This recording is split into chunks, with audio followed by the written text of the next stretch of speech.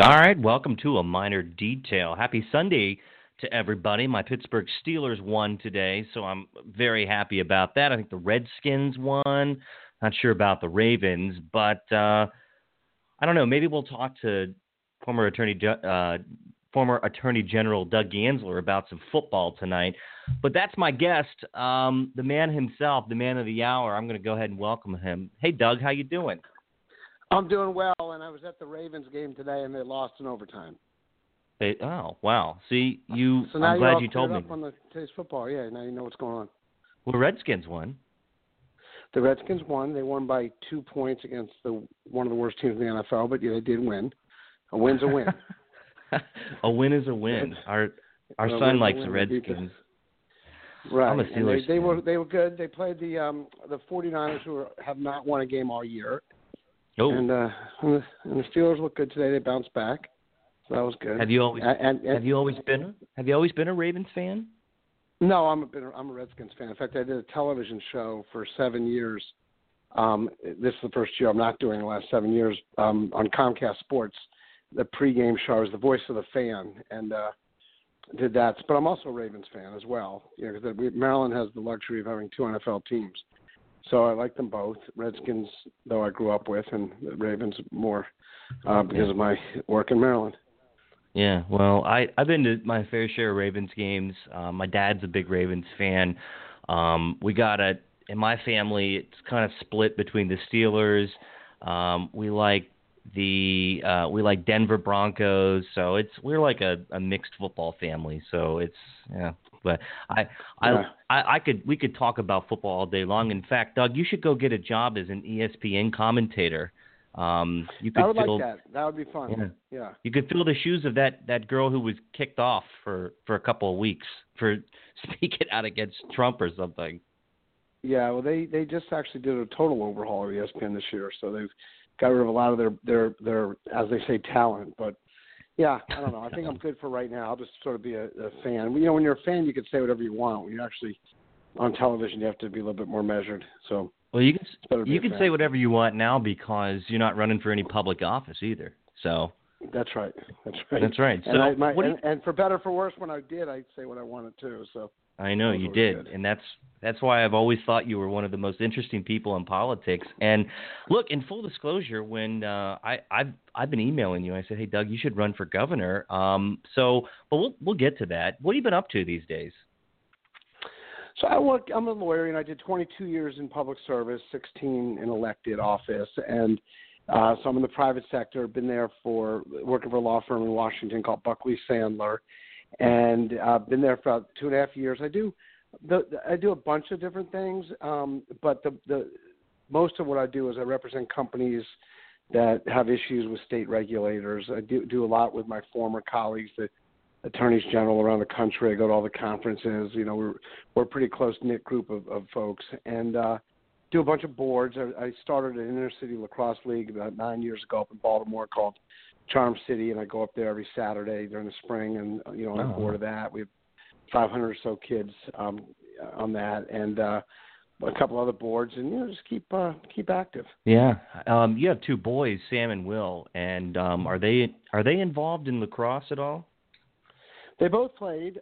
Sam, my older one, played at Penn on the varsity his freshman year, and then stopped playing. It was just Division I lacrosse now is very different from when I played, and but it was sort of all time consuming. But he enjoyed it, and he and my younger son Will, they both went to the University of Pennsylvania, and my younger one plays club lacrosse, and also he's the hockey goalie. So they're having fun up there. My older one actually graduated, and he works out in Los Angeles for a company called Hyperloop, which you may have heard of recently. It's sort of Elon Musk inspired company where they shoot people through tubes at 800 miles an hour.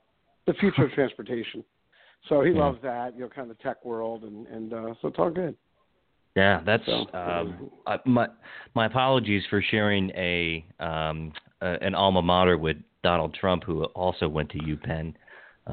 That's right, and I guess at least one of his daughters did. I think actually a bunch of his kids did, but I think Tiffany was there when my boys were there. And it's a great school. It's it's bigger, and Philly's not your parents' Philly. It's I enjoy going up there and seeing them, and it's a good spot. So. Well, you're undergraduate. You went to Yale, and then of course you spent some time in New Haven. Beautiful campus. We stopped by there once, and I really love the campus. It's a nice place. Yeah, it's an When I was there, actually, the New York Times ran a story about how Yale's an architectural wonder, which it is. I mean, it's a beautiful school. New Haven has also, like Philadelphia, has gotten improved enormously. It was sort of a rough town when I was there, but it's great, and I keep in touch with a lot of my Yale guys, and it's that was a good experience. Do you ever stop by the Skull and Bones, the front, like the front edifice?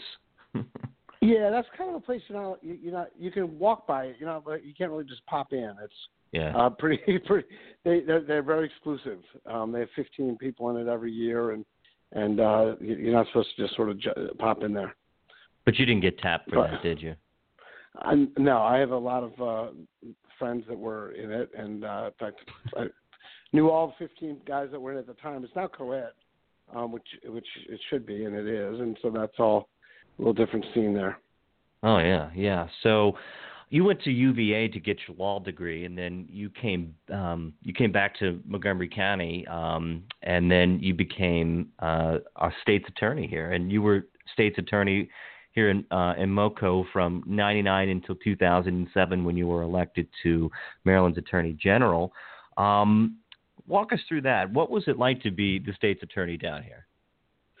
Well, it was interesting. It sort of, I know you like to talk about the politics, and the politics of it was interesting. So I'd been I actually I clerked for a judge for a year on the Maryland Court of Appeals. I worked for a law firm for a couple of years, and then I was a federal prosecutor. So I was an assistant United States attorney for 6 years, and I thought there was an opportunity to run for state's attorney because I loved being a prosecutor, and I thought the office needed change. It hadn't had any change in like 30 years, and it was kind of an old boys network out there. So I ran, and the entire establishment was against me, and we were able to win convincingly, and really made a lot of changes. I brought in the first Asian American ever prosecutor. We really diversified the office, brought a lot of women in. In fact, my chief deputy was a woman, and put women and minorities in higher positions, and really sort of professionalized the office. And we ended up having a bevy of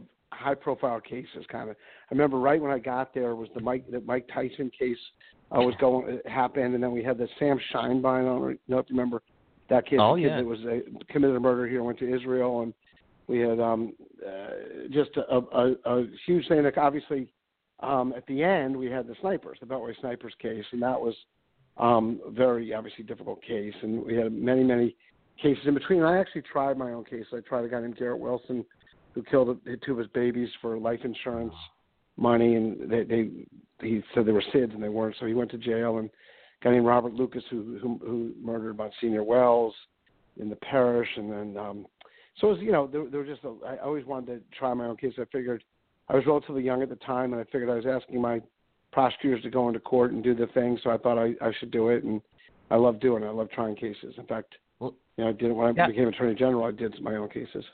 So back up to the Beltway sniper case. I remember I was in high school at the time, and I think that went down in about the fall of 2002. And everybody I lived in Hagerstown at the time. I grew up in Western Maryland, so it was a difficult time. We were scared. We didn't know if it would pop up in our direction, but in fact, Doug, the two men were caught in a rest stop right outside of Washington County.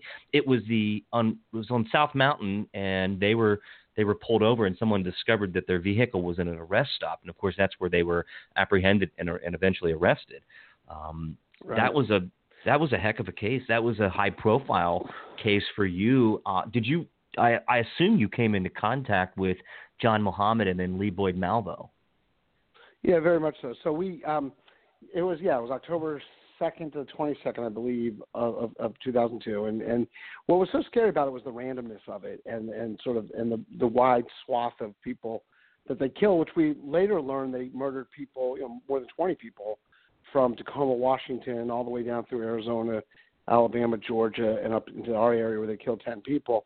I ran the Joint Sniper Task Force. I ran the legal side of it, And then, and it was just an emotional roller coaster. We were all up all night. We had 1,400 law enforcement officers working on that case, and it, it was actually surprisingly quick how fast we brought him in, considering what kinds of crimes there were and the serial nature of it. And then, it's funny you mentioned the bringing him in. I remember the night we put the license plate in, it was just hours later that someone saw them in a truck stop sleeping. And so it was, it was pretty incredible. So then when they came in, we brought them into the juvenile center. We wanted no one to know about it. We brought them in Montgomery County, and they were both there that night. And then ultimately, through a machination of legal stuff, they ended up getting tried in Virginia, even though Montgomery County was the epicenter of the crimes and the epicenter of the investigation, and we had 6 of our citizens murdered. But ultimately, we were able to try them in Montgomery County, which ended up being incredibly important. In fact, recently it was even more important when they were trying to, and I guess still are trying to get Lee Boy Malvo out, the younger boy. But yeah, I met them both. I spent an enormous amount of time with Malvo because by the time we got him, he was no longer sort of under the guise of Muhammad, and he came in. I'll tell you, I remember, for example, he came into my office. Like, he had written to us and wanted to meet with us, and we were interested in talking to him and sort of find out the how, what, and where, and all the details for our case. And we actually had him in my office, my literal office as state's attorney. And I remember saying to him, what do you say to guys, mass murderers in jail? And I said, so how are you spending your time? He said, I read a lot. I said, what are you reading? And he said, The Fountainhead by Ayn Rand. And we ended up having this long conversation about Peter Keating and Howard Roark, the 2 main characters in the book. And this guy was, it's just yet another tragedy, this whole of the crime, because this kid was obviously very, very bright and but also was looking through the scope of a rifle and murdering perfect strangers, and many of them. And so it was really, the whole thing was just tragic. And then, of course, Muhammad ended up being executed in Virginia. Yeah, and I remember that. He'll be in the jail for the rest of his life. Yeah, and after all of going through the legal proceedings and to wrap our head around something as extraordinary as that event was, and I was a teenager at the time in high school, and to be honest, I was scared the hell out of me. And so, I mean, a lot of people here in Montgomery County. Doug, what was the motive behind that? What was the real intention for why they did what they did? It was just terrorism. So, Muhammad this was a year after 9/11, and they wanted to wreak terror across the United States, and they did.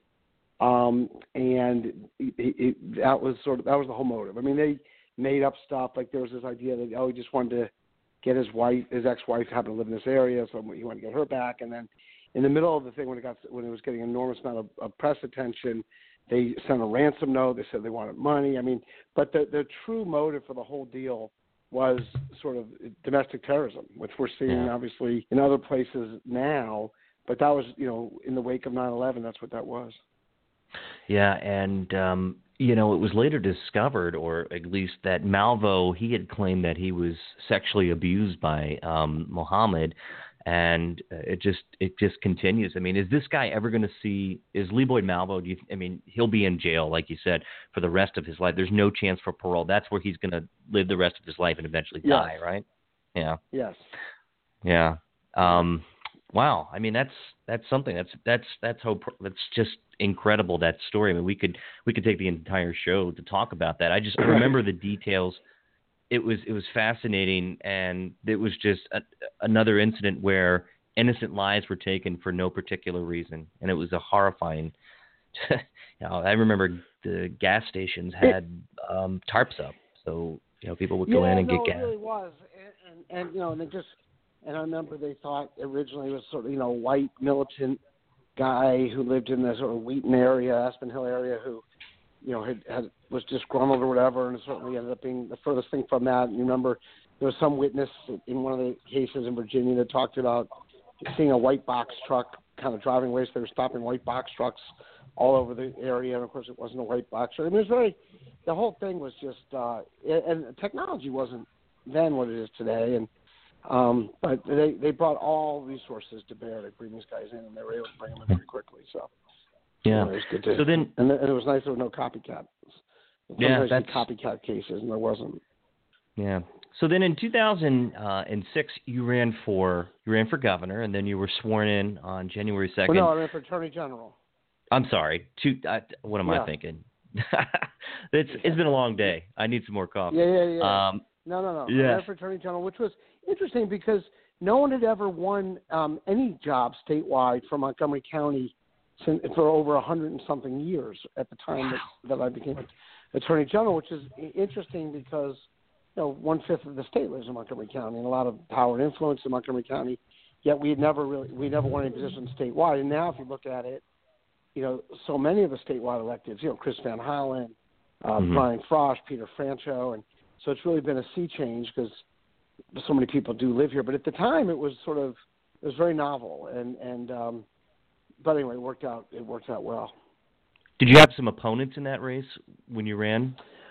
Oh yeah. I ran against a guy named Stu Sims, who was the Baltimore City state's attorney for a number of years, and he had been. It's a sort of a long story, but he was the lieutenant governor candidate with Doug Duncan at the time when Doug Duncan was running for governor. Doug Duncan decided not to run for governor, and Stu Sims switched to run for attorney general. In addition, Tom Perez, who's now the head of the Democratic Party in the country, was also a candidate. He had been on the Montgomery County Council. He also ran at the time, and then when I won that primary, I then ran against a guy named Scott Raleigh, who is a judge in Frederick now. But he was a state's attorney in Frederick County. So it was contentious in the primaries, contentious in the general election. I'm friends with all the people I ran against. I'm in contact with them all the time, and they're all very good people. And it's, you fight hard, and then at the end you sort of reconcile.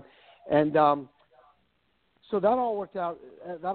Well. What was interesting, though, is at the time is sort of when the shift for state attorneys general was happening, when state attorneys general started to run more for governor and U.S. Senate and stuff. So it was just much more competitive than previous AG races had been.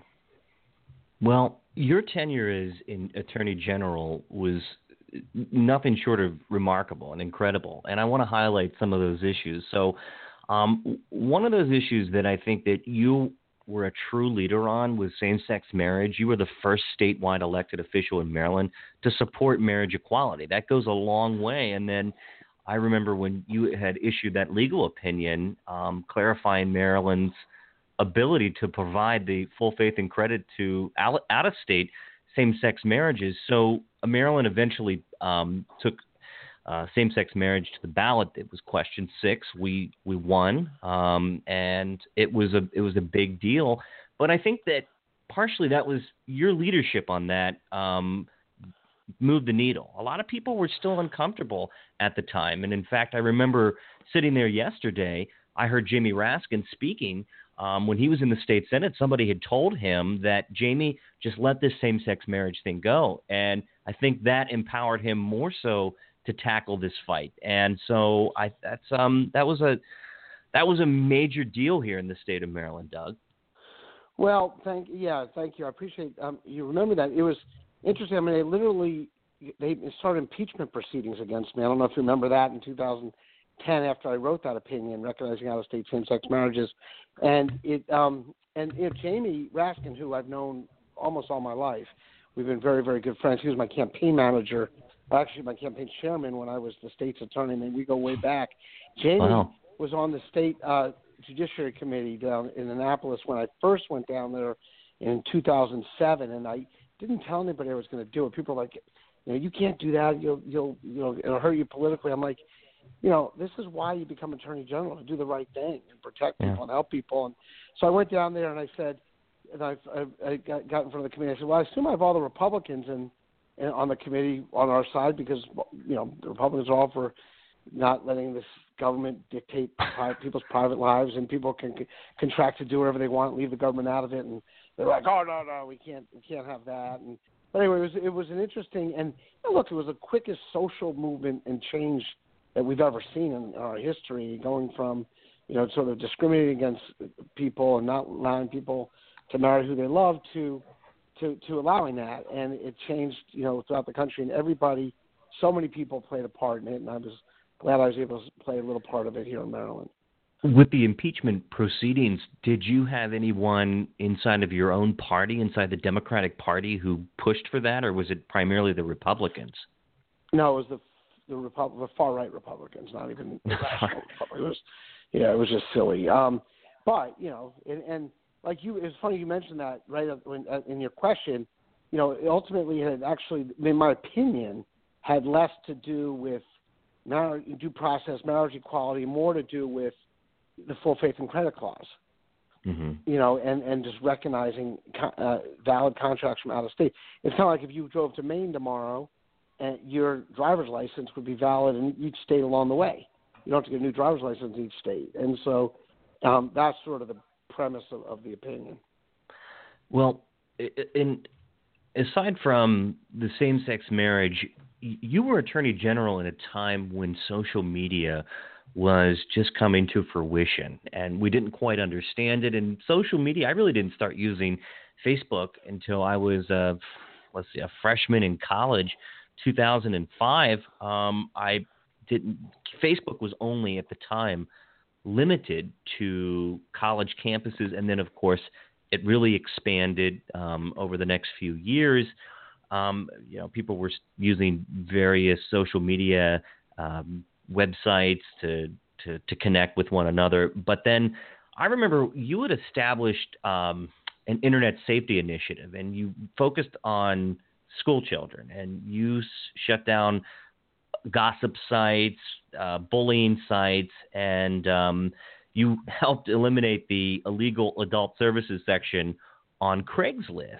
And and Backpage, I mean, if you dig into the underground internet, I mean, if you really go beneath the surface, you're going to find some sick stuff there, and it's some really bad stuff that encourages, empowers, and engages people that are sexual predators and who use those social networks to lure young victims.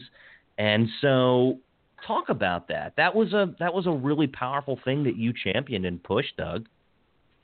Well, thanks. Yeah, no. When I was actually elected president of all 50 attorneys general across the country and the National Association of Attorneys General. And when you're the president, you have a year-long initiative or whatever it might be. And mine, I chose to be privacy in the digital age.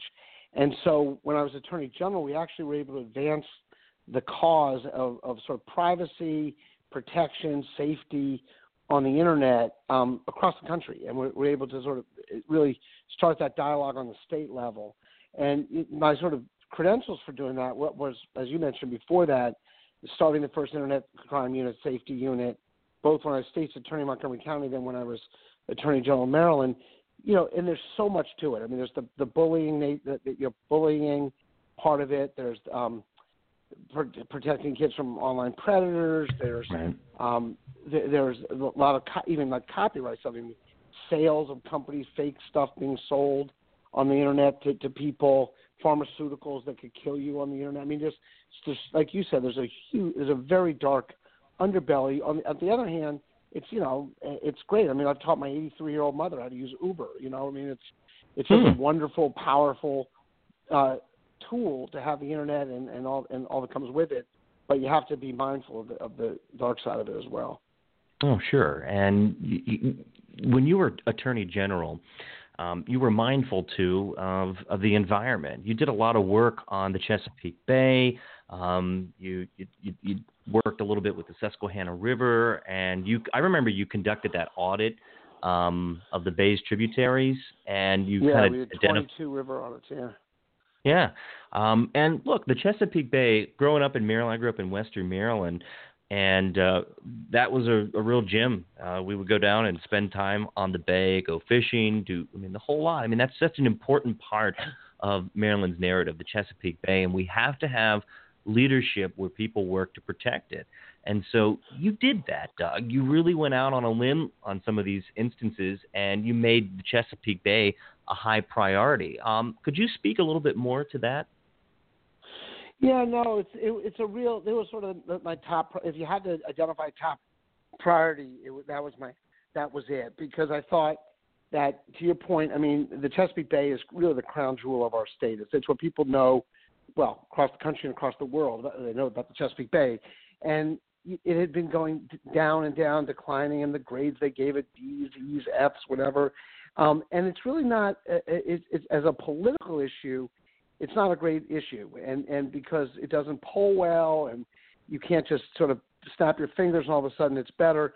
So we really spent 8 years prosecuting polluters, working on changing the laws, whether it was getting phosphates out of dishwasher detergent, or every year we had a legislative initiative all of which passed except for one. And we did on the legislative side, on the enforcement side, on the education side. We did those 22 river audits. We went to every sort of river and tributary around the state and worked with them to figure out what needed to be done. Work with the watermen, work with the river keepers, and try to work with business, because on the other hand, it's also tourism. The Chesapeake Bay provides tourism, its oysters, its crabs, and Sure. Work with the watermen. And so there's a lot to it. And it was actually, we started seeing real progress in the last few years. Again, as a result of a lot of people working on it. We like to think that we had a little part of that too, and so it's kind of sad to see that being pulled back a little bit now, which that's really unfortunate. Yeah. So, another thing that you did was you fought against mortgage fraud. That's a big deal. And people who are homeowners, first-time homeowners, you recovered, was it nearly $1 billion in relief assistance for Maryland homeowners? You went after that. You were aggressive in taking on some of these predatory lenders, and that's a big deal these days. People may not realize it, but that's a really big deal in the state of Maryland. Yeah, it was a big deal then, and it's still a big deal now, in the sense that not that that's happening now, but the rules that we put in place as a result of that actually all happened. The National Mortgage Foreclosure Settlement happened when I was president of NAG, of the 50 AGs. So we ended up going against the 5 major banks in the country, and it was at the time a $26 billion settlement. It ended up being more like $32 billion. We had over $1.2 billion into Maryland to help in terms of, to help folks that were being foreclosed upon in terms of principal reduction, basically be able to stay in their homes. We also used some of the money for community development and so forth. And it really it helped so many people be able to stay in their homes and pay off their mortgages and get a fair shake.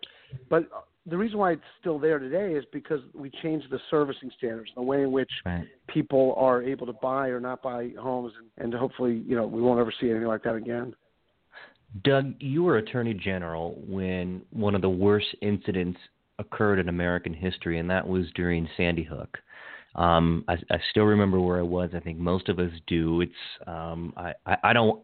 It's hard to compare to another major incident in my life, but I mean we all seem to remember where we were on 9/11. I remember I was in my Washington D.C. office in Chinatown when Sandy Hook was happening in real time, when the news first broke, and then Maryland went on to pass arguably some of the toughest gun laws in America. Could you talk a little bit about your role and some of that legislation and how you interpreted how, at the time, Maryland's laws could be strengthened to protect us from another incident like Sandy Hook occurring in one of our Maryland elementary schools?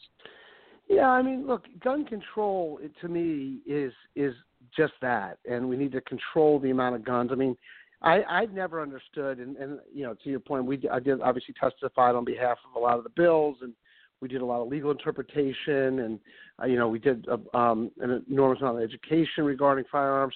But to me, it's a strange issue because it's so polarizing, and some people single vote on it, a lot of people do, and it to me it just makes no sense. I mean, not everybody, most people agree that we shouldn't be able to walk into a store and buy a bazooka. Well, you shouldn't be able to drive down, .355 in a tank, and or be able to buy grenades, and the same people. And most people think, you know what, if you want to have a handgun to protect your family, or shotgun to protect your family in your home, you should be able to do that. If you're a hunter, you should be able to do that, or target practice. And so there's a real middle ground there, and we never look for the middle ground. And it seems to me that we kind of are boats passing in the night on that. And because those kind of events, Sandy Hook and more recently Las Vegas, and there's this, you can go countless events like that, shouldn't happen and don't need to happen. And so it seems to me there's a real middle ground that we ought to be trying to reach. We do have very stringent gun laws in Maryland because people want them, and that's why they were passed. But it's also enforcement is an important part of it, and I think people are fine with where we are right now.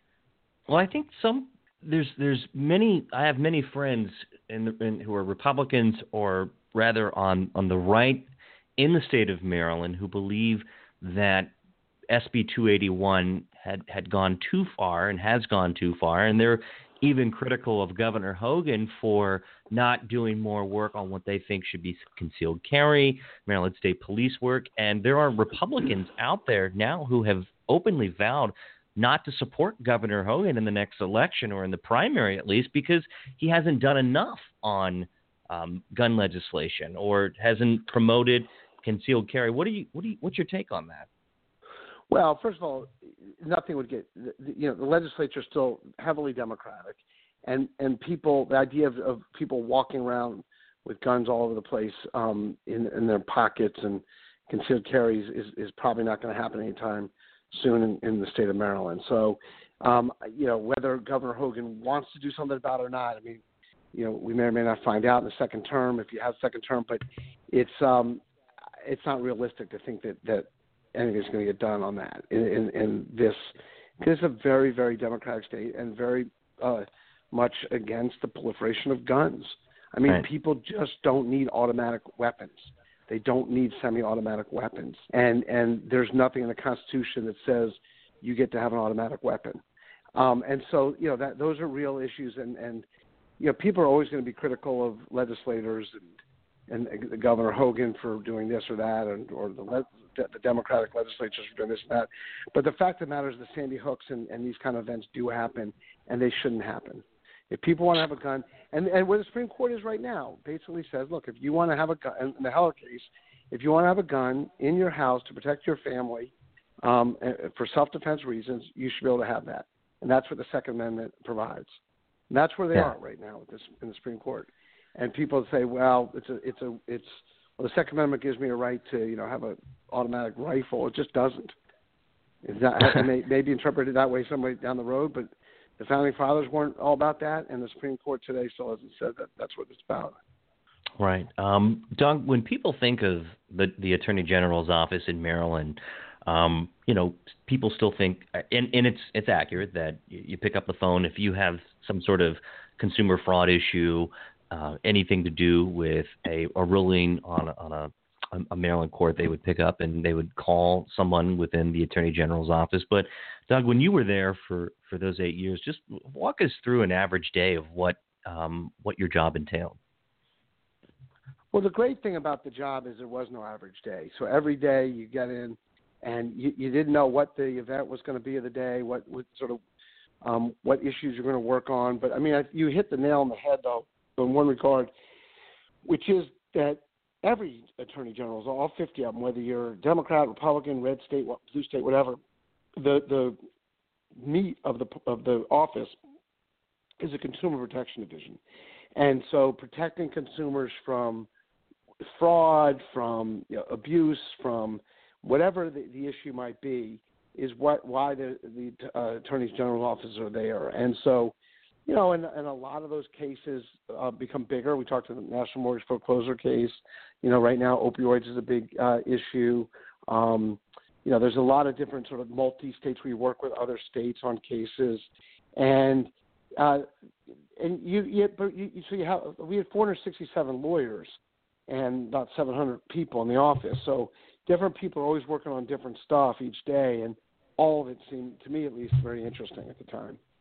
Yeah, I think your work would be Would be fascinating to do that. And I want to move into another section of this interview. So back in you decided to run for governor back in 2013. In fact, you announced in September of 2013. You said you were running, and walked us through the decision on how you arrived that you wanted to be governor.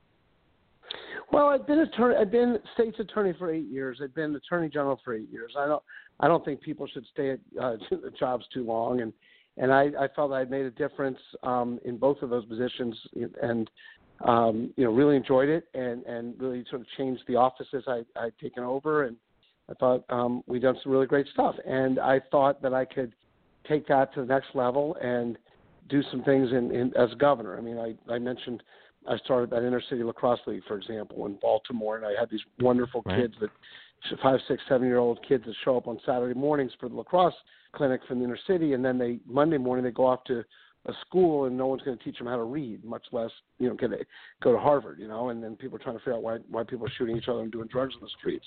Well, you didn't teach them how to read when they were little. So there's a lot I really wanted to do as governor, and I thought I could do a good job at it. I tend to try and hire the best and the brightest, and so I ran. We were very, very well positioned, but then there were a lot of folks that wanted to see the lieutenant governor, Anthony Brown, become governor, and he had a lot of support, and he ended up beating me in the primary and then losing to Governor Hogan in the general election, and I ended my 22 years of government service, and now enjoying my life in the private sector. Right, and so when you ran for governor, they threw a lot of crap at you, and I don't think that there's any way better to say it other than they threw a lot of junk at you. And I think you made some really great decisions running for governor, and one of the best decisions you made was picking Jolene Ivey. She's such a dynamite person, and I had her on the show last month, and she's a pretty cool person, and I think you made the right choice. And it would be great to have a woman as a governor someday, lieutenant governor, and I just think that choice was so good because she brought a lot of dynamite to that ticket and a lot of spunk, and I think she's a remarkable person. Yeah, she is, and she started Mocha Moms, which is a really neat nonprofit, and she is, as you noted and you saw, she has a ton of energy, and she really worked hard for us. And I had known her through a number of ways, but her husband, Glenn, and I worked together at the U.S. Attorney's Office, and we continue to see each other and work with each other. And he'd been the state's attorney in Prince George's, and she was the head of Prince George's County delegation. Dynamic family, great kids, and she's a great woman. And so, yeah, no, but it's funny you say that because, when you do run against the establishment, which we were doing, they throw, as you said, a lot of crap at you. I remember one of them. I woke up one day. On the front page of the Washington Post, there's a guy named John Wagner who would just write stuff for the Post. He just made things up every day, and for whatever reason, they just haven't fired him yet. And his thing he wanted to make up that day was that I was like telling state troopers to run over kids on the sidewalk or something ridiculous. I've been in law enforcement for 22 years, and you read this thing, and of course they called the troopers that actually drove me. They're like, "Are you kidding?" Of course, that's the most ridiculous thing in the world. And by the way, we don't work for our protectees. We work for the state police. No one's ever going to do stupid things like that. And whatever. It was a hocus pocus.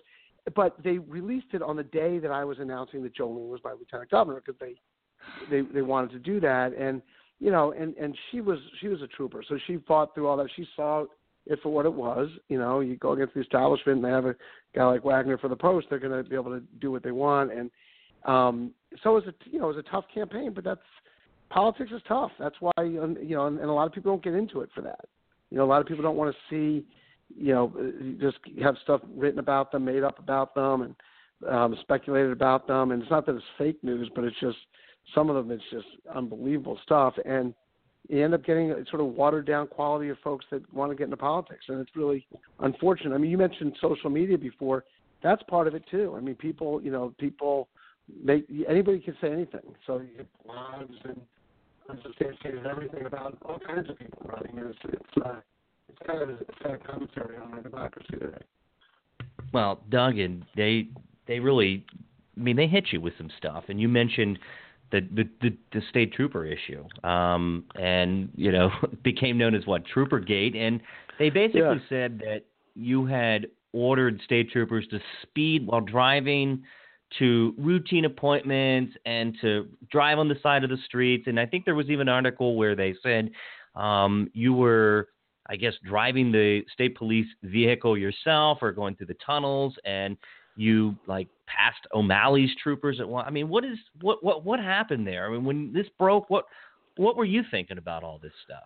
Well, I mean, I wanted to just say, which was the truth, that I've never ordered a trooper. I mean, I'm the most pro-law enforcement guy there is. I was prosecutor for 22 years. I love the police. And I wanted to say two things, really. I wanted to say, first of all, I've never ordered a trooper or any officer to do anything but, go to the bathroom or anything else in my entire life. So there was, just ridiculous.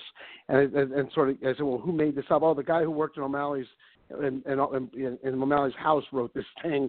O'Malley obviously was supporting Brown, and I was like, well, what's that say? And it was kind of crazy. But the second thing was that really bothered me about it. I mean, look, I get it. They're going to make up stuff. They're going to come up with things like that. But the second thing that really bothered me about it is that I still don't think the state police should ever be brought into politics. I mean, these guys are out there. They're making not much money. They're putting their lives on the line every day to protect us. And to drag them in to make up your story using the state police was just, very, very unfortunate. And so were the troopers, Doug, were the troopers ever named in that report? I know I read the article. No. Were there ever any sourced? I mean, yeah. No. I mean, they called the guy when we first heard about it. I said, here's the names of the troopers that drove me. So they called the guy that drove me for 5 years. They called the guy for 2 years. No, it's never happened. It couldn't be a nicer guy. We've never enjoyed working with someone more. Never bust our chops. Doesn't make us work on the holidays. And, he never did any of this, and he couldn't do any of that, and we wouldn't listen to him anyway. I mean, just the whole thing was just, crazy. But this, look, that's part of politics. I mean, and so, and it was interesting. So in the first part of the show, we talked about all the things that I'd done as Attorney General, as I'd done as State's Attorney, as I'd done as assistant United States Attorney, and then they're able to sort of put that stuff in the newspaper.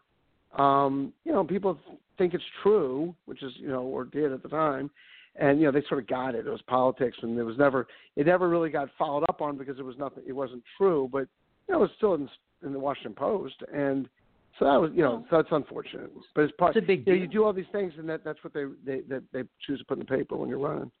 I mean, Doug, if something lands on the Metro section or even the A section of the Washington Post, it becomes a big deal for Maryland. I mean, Washington Post is America's newspaper, I would argue. I mean, maybe USA Today, but it's a major newspaper.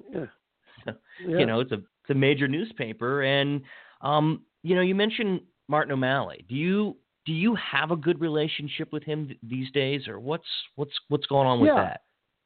That's good. I mean, I was his lawyer for 8 years, and when I was Attorney General, the Attorney General was the governor's lawyer, and we got along great, and I ran into him, recently, and we have a very good relationship. I think he thought it was important to support his lieutenant governor. I knew that wasn't a good idea. I knew obviously that was going to be a difficult thing for him, but he did it, and he supported his lieutenant governor, and of course I was running against the lieutenant governor, so he was on the other side of that. But again, you have to if you're going to engage in politics, you have to understand that these things happen and that people take sides. And at the end of the campaign, look, I would have won. The Hogan's people said that they had me polled as beating him by 20 some odd points, but that they had them beating Brown by 2 or 3 points right after the primary. And so, any Democrat would have beaten Hogan, and we would have a Democrat now. So, but that's all in the past. And I understood why the governor supports his lieutenant governor. You got to support your lieutenant governor. I get that. So, well, there's a lot of things that I still don't quite understand about that race, and here's one of those issues. When you were, look, we talked about same-sex marriage, and then when you ran for governor, Doug, Equality Maryland, I remember, endorsed Anthony Brown when you were recognized as the first the first state official to support same-sex marriage. It was a bit unconscionable that Equality Maryland. I mean, look, if they endorsed Heather Mizere, okay, I would get that, and I think we all understand why. But why would they endorse Anthony Brown over you for that? I mean, was it because they thought that he was gonna win? It doesn't make any sense. Well, he did come out for marriage equality at some point, I think during the election anyway. So he was certainly on record, I think, as being for it, after it all passed and all that. And so they could sort of justify it that way. I mean, look, the Sierra Club, I was the environmental attorney general across the country, and the Sierra Club and environmental groups didn't endorse me. I mean, I had a lot of endorsements, but it's a pretty, there's a lot of, when the establishment is for something, it is very difficult to push back against it. And the establishment had people like Equality Maryland and other groups endorse Anthony. And he's a good guy, and he's now a congressman, and he's serving. He served our country, and now he's serving in Congress and all that. But but he was the establishment candidate in that particular race, and the establishment candidate gets the support. I mean, it'll be interesting to see sort of who ends up being the establishment candidate in this race for governor for the Democrats. I don't think there is one. Yeah, I think it's a little unclear, but we'll see how that all plays out. But there certainly isn't one like there was. I mean, the two times that the Democrats lost, the establishment was behind those two candidates, lock, stock, and barrel, and they both lost. That's when we got Governor Ehrlich, and then we got Governor Hogan.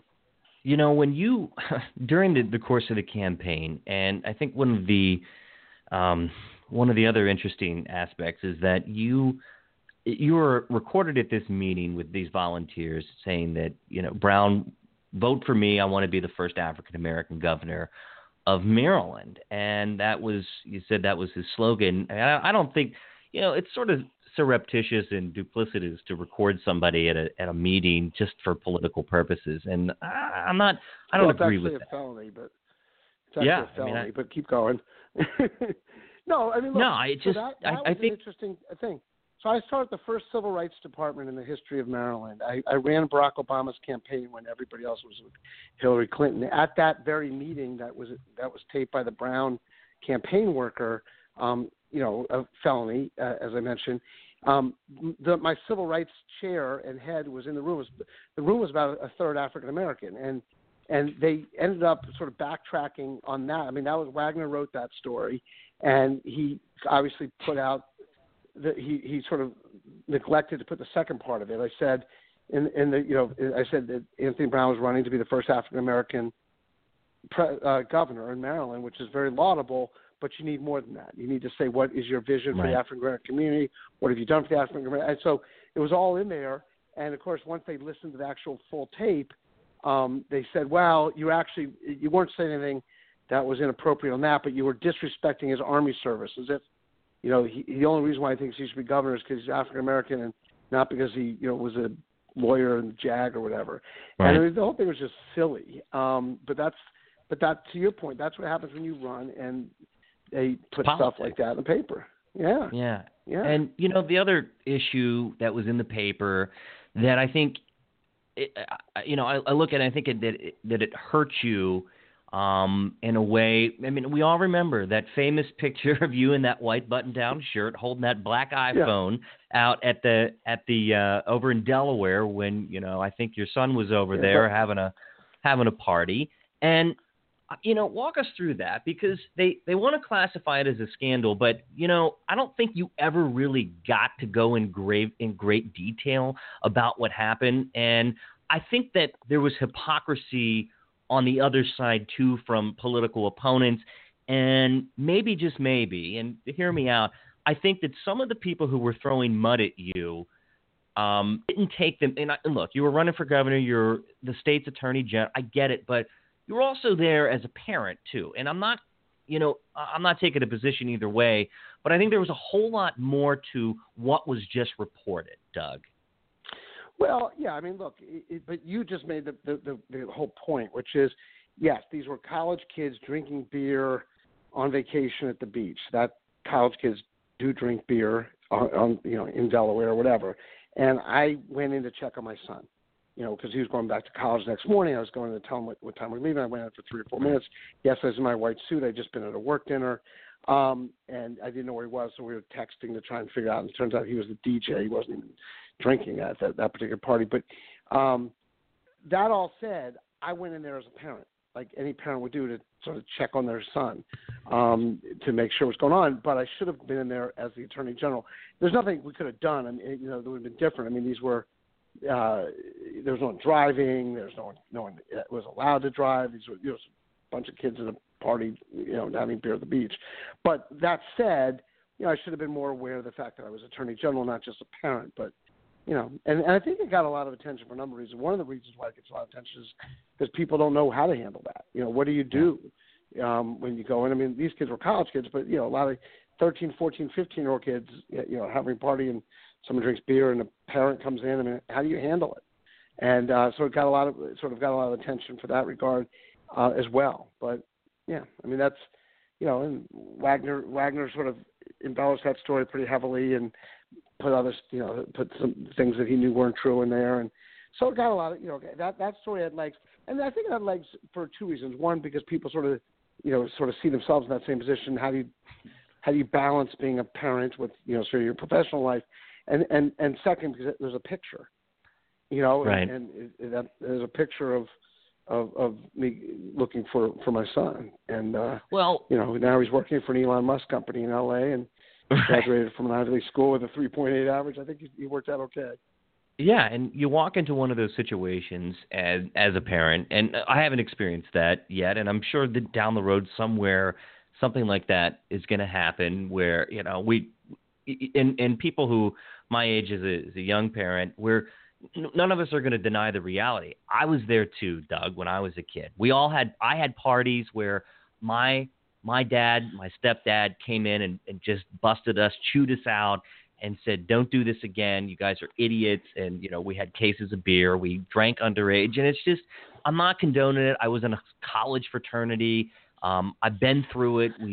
It's not right. But the reality is that these things happen. I just don't know exactly what people had expected you to do, just to walk in and shut down the music and say, I'm Doug Gansler, the Attorney General of Maryland, and I'm here to tell all of you to get out and, you got to – it wouldn't have worked out that well. Including the 4 chaperones that were standing there and the 4 parents that were actually in the picture that were right. I mean, these kids, they had they had 24-hour parents that were actually I wasn't one of the chaperones, but there were chaperones of the parents that were there every night and making sure nothing was happening to anybody, that no one was sort of leaving or getting drunk or anybody was in danger or anything like that. They were, college kids drinking beer in Delaware at the beach. And, I mean, who knows? I mean, obviously the sort of general sentiment was I should have done something different than I did, and maybe I should have. I just don't know what that would have been. Well, how do you think that story got leaked? Oh, it was, one of the kids had put some of the videos from the party up on something called Vine, which I don't even know if it exists anymore, but at the time it did. And Anthony Brown's, campaign workers saw it and sent it to their guy Wagner at the Post and got it on there. Well, I'll tell you what, it's become a popular occurrence within Democratic Party circles where even Democratic candidates these days are criticizing the way in which Anthony Brown had run his 2014 gubernatorial campaign. And Doug, I'll give you an example. During a gubernatorial forum in Silver Spring last Monday, Rich Madaleno said, look, here's a good guy who was an incredibly good guy but ran a awful campaign. You said it best, that you could have beaten Governor Hogan at the time, and when you lost, I'm sure you're thinking, you Monday morning quarterback everything. I mean, it's something as big as a governor's race. I'm sure it wears on your mind, but when you look at that race, and not to drag up that, but can that be avoided this time? Can Democrats learn from what happened with Anthony Brown's race, which a lot of things went wrong seemingly? And look, having I think Anthony's that a smart, quality guy, and what happens is, I think, is when anybody loses, people always say, "Well, it's bad. The guy ran a bad campaign, or the woman ran a bad campaign." I mean, sometimes you lose for whatever reason. And Rich is great. Rich was one of my big. Madalena, as you mentioned, was one of my big supporters in my race. But and I think people, were upset with the way the campaign was run. There was definitely some issues with the way the campaign was run on both sides. I mean, the primary was very negative, and that sort of carried over. We'll see how negative this one gets with the Democrats, and how that will affect them. But yeah, I mean, but it's easy to second guess a lot of stuff. And people ask me, when they were thinking I was going to run this time, they're like, "Well, what would you do different?" I was like, I could take every 5 minutes of my last campaign and tell you what I do differently.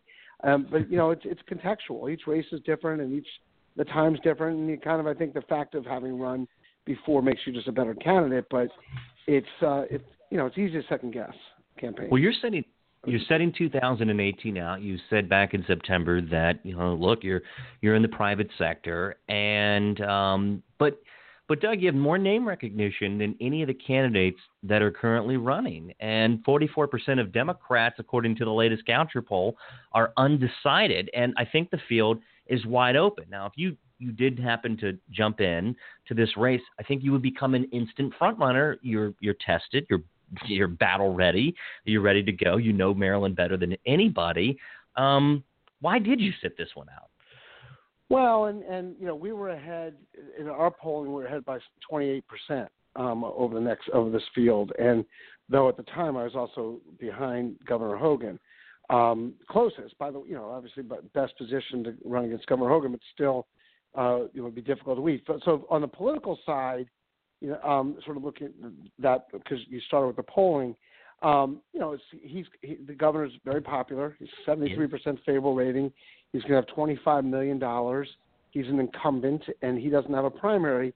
And the Democrats have not, Democrats are having a free-for-all. They're saying, all right, you 10 or 11 people, go run against each other, beat each other up, and whoever comes out in June will support you. And that's not a very positive scenario, I think, on the political side. On the personal side, I mean, I did 22 years of government. 8 as the state attorney in the biggest jurisdiction, Montgomery County, 8 statewide. I feel like, at least my mother would think we did a lot of good stuff and it helped a lot of people. We brought over $2 billion back into the state of Maryland through the attorney generals and put a lot of bad people in crime, jail, like arguing from the Supreme Court and won 9-0. I mean, done a lot of really cool, fun things and I get my moral currency from helping people. That's just who I am. But on the other hand, I'm enjoying what I'm doing now, and I'll take a look at it down the road. But for right now, it just didn't make sense on a personal and professional level to run this time. Yeah. Are there any candidates right now who stand out to you that you think that could really go the distance? Well, I think there's a lot of really good, interesting candidates. I mean, there's a bunch of them who sort of woke up one morning, were shaving, and looked in the mirror and said, "I see a governor in the mirror." And looking at this as sort of governor's a starter job. That's sort of an interesting proposal. And then there's some other sort of quality folks that are in the race. I mean, you mentioned Rich Madalena, for example. He's a great guy and has done a great job as a state senator and really smart and thoughtful. And there's a lot of good people, and they have a lot. All of them have a lot to offer. It's a little unclear who's going to win and who would be the most effective to run against the governor. But so we'll see. Right now I'm just sort of observing it and seeing how it happens. But I don't know. No one sort of jumped out from the crowd at this point in terms of being a front runner. We have two traditional, more establishment types like Rashawn and Kevin Kamenetz, who are county executives of major Maryland counties, Prince George's and Baltimore, respectively. And then you had a new person whom I don't know, Dr. Cummings, who is Maya Rockamora Cummings, who is Elijah Cummings' spouse. I don't know anything about her, and she has recently announced this past Thursday that she is running for governor. And then you have a tech entrepreneur, Alec Ross from Baltimore City, and then you have Krishante Vignarajah, who served in the Obama administration as Michelle Obama's policy director. And then Ben Jealous from Baltimore City, who was the former NAACP president. And then Jim Shea, who was a lawyer with Venerable. So I don't know if I'm missing anybody, but yeah, the guy next door. I mean, there's a lot of people running, and really not. I mean, a couple of them have you mentioned, Kamenetz and Baker. They sort of have their own base, if you will, in their county, but not 100% support for either one of them in their own county.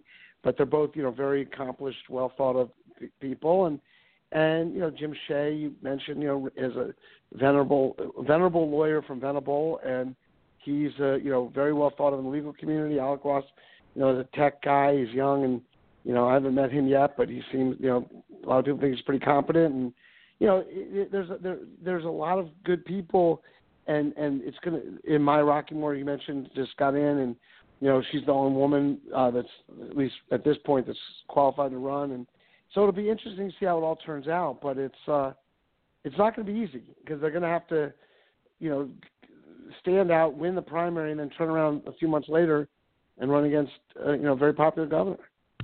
Yeah,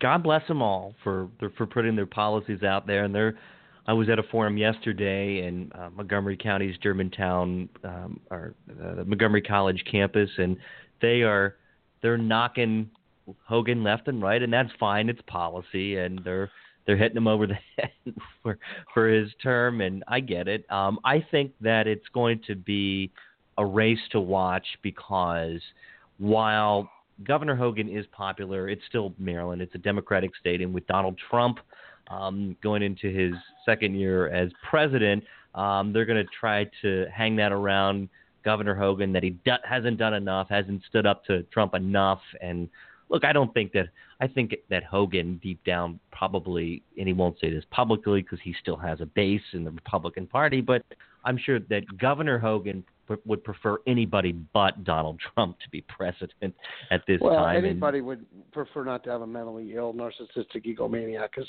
president. I mean, that's I agree for with sure. Yeah. And I'm sure Governor Hogan feels the same way. But it's very difficult to be a rational, reasonable Republican today. You don't know what to do with Trump. Do you sort of embrace him? Do you keep your distance from him? Do you ignore him? I mean, it's hard, and I think the Democrats have it pretty easy. They got, this guy he's a bad guy, and he's our president, and it's not good. Yeah, I mean, with most presidents, you could look at them and say, okay, some of them have their flaws in policy, or there's one or two character flaws that but totally redeemable. And I look at most politicians like that. There's a lot of people for whom I disagree with on policy, but there's just something that is truly redeemable about most people that you say, wow, it's a good guy. He's a nice, but with Donald Trump, I feel like there's truly nothing redeemable about him. I don't get anything. I feel nothing. It's a dead, hollow center for someone who is so fundamentally unfit to lead our country, and it scares the hell out of me, Doug. It really does. It's sad. Yeah, I mean, I think he's an amoral goofball that, as a sign of the times, he was elected. People were so frustrated with Hillary Clinton. And look, I know you got on board with President Obama back in 2008, and President Obama had two terms as president. And then you look at this, like, how could we go from President Obama, who, was a pretty decent president in most respects, and I'll get a lot of pushback from the right on that, but then we go from this guy. Yeah, but when they push back, they can't tell you why. They can't give you a reason why it was. I mean, everything. We weren't attacked for 8 years. There was never a scandal. The economy, got up to 20-something thousand. I mean, you name it, it went well when he was president. And but they say, but he was a bad president. You're like, okay, tell me one thing he did that wasn't good, and they can't come up with one thing, let alone 8 years of positive accomplishments. It's interesting. So, Doug, just wrapping up with the gubernatorial race upcoming, do you see any standout individuals in state government or around Maryland who would make a fantastic LG to some of these candidates. Is there any names that you could rattle off at on the top of the tip of your tongue here? Well, we have a lot. I mean, we have a lot of great politicians. The bench is deep. I mean, the Democratic Party really has a very deep bench in my view. If you look at the folks in Annapolis, and there's going to be as there always is when you're looking for lieutenant governor, there's going to be sort of a geographic vision. There's going to be a demographic vision. You can imagine, having a woman lieutenant governor candidate. I mean, I tried that. No one else has in the Democratic Party. Well, Glendenning did with Kathleen Townsend, but they didn't last time. It's so you can see some of that. The other thing you're going to probably see with so many candidates in the race would be the possibility of them coming together as a team. So you can imagine, a Kaminetz Baker ticket, or or Maya Rockeymoore might, be somebody's team up with somebody. Who knows? There's a lot of different permutations and combinations, but no one sort of jumps out as an obvious candidate for anybody else at this point. Well, I'll give you a name. I think Cheryl Kagan's going to be picked up by somebody. Well, Cheryl will be very attractive. First of all, she considered, or people considered for her running for county executive. I think she would have been an extremely strong candidate for county executive. In fact, with the current field, I thought she would have won the county executive race if she had run. So she'll definitely get approached and asked to be lieutenant governor for one or more candidates. Whether she takes it or not, I think she truly enjoys being a state senator and doing, the work she does there, and whether she wants to give that up to run for lieutenant governor, because you have to give up your seat, will be a decision she'll have to make depending on, the circumstances at the time and the likelihood that whoever asks her to be lieutenant governor, has a chance of winning. So you have to run this ticket, remember? Oh, yeah. And of course she would have to give up her. Tough. Yeah. She would have to give up her position. So it's the end of February is the filing date, and the election's in June.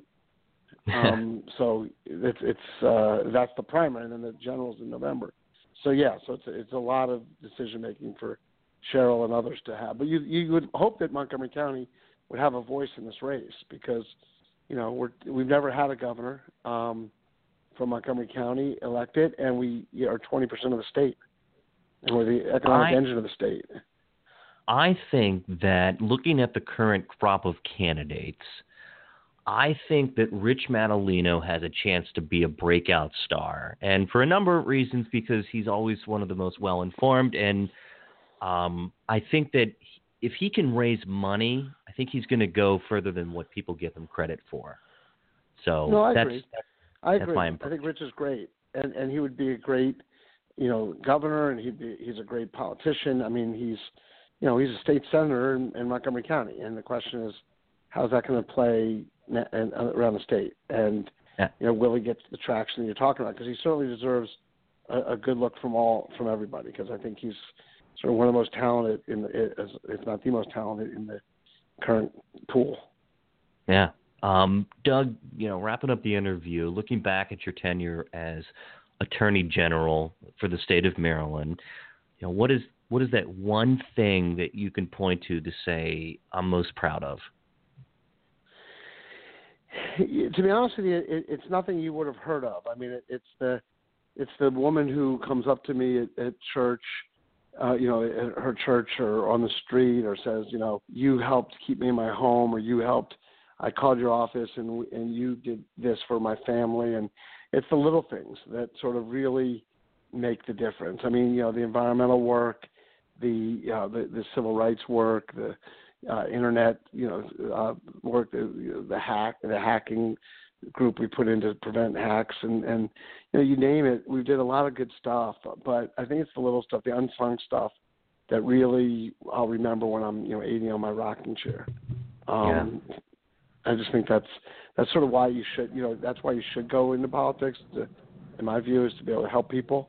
You get an enormous amount of power, and you have the ability to help folks that really need government to help them and are being unfairly treated. And there's a lot of injustice out there, and you try and fix that. And so to the extent we're able to make a difference in people's lives, I think that's the kind of thing that would probably be the biggest thing that I remember. Well, I started voting. I'm 31, and I started voting in 2004. So I voted for you twice. I would do it again. Well, thank you. Well, yeah. Here's two votes in our household, but I would do it again. Exactly. I think you're a stand-up guy. I've always found you to be very affable. Whatever those articles out there, politicians never get the opportunity to, when they're running or in office, they just don't ever get the real true opportunity to be who they want to be, or can't say certain things when they're in office. And the news isn't always fair as we understand it. And, I know that being in the media, we try our very best to get the real story out, and sometimes it doesn't always come through. But that's one of the reasons why I do this Maryland-based show and podcast that I write. And it's important that, aside from these big media outlets, that we have small guys like myself that are just trying to get some information out there for voters to use when they go to the ballot box and to make those important decisions. And I love politics. I follow it every day and try to find out a good story and kind of get the real true story behind who people are, why they're doing what they're doing in politics, and what their real passion is to make a difference. And for the 8 years and many years before that, when you were a public servant here in Montgomery County and elsewhere, I think that you really defined what public service means. And I'm proud of you. And one of these days we'll get together and grab a beer or a cup of coffee or something. We'll talk more. But I just really appreciate you coming on tonight, Doug, and having this conversation with me. No, well, look, thank you. It's absolutely my pleasure. Anytime. I'd love to do it. And thanks for doing what you do. I mean, it is important to get different perspectives out there and have people be informed as to their, once and future elected officials, and it's great that you do it. So I appreciate the opportunity and look forward to getting together, as they say, offline or off the air.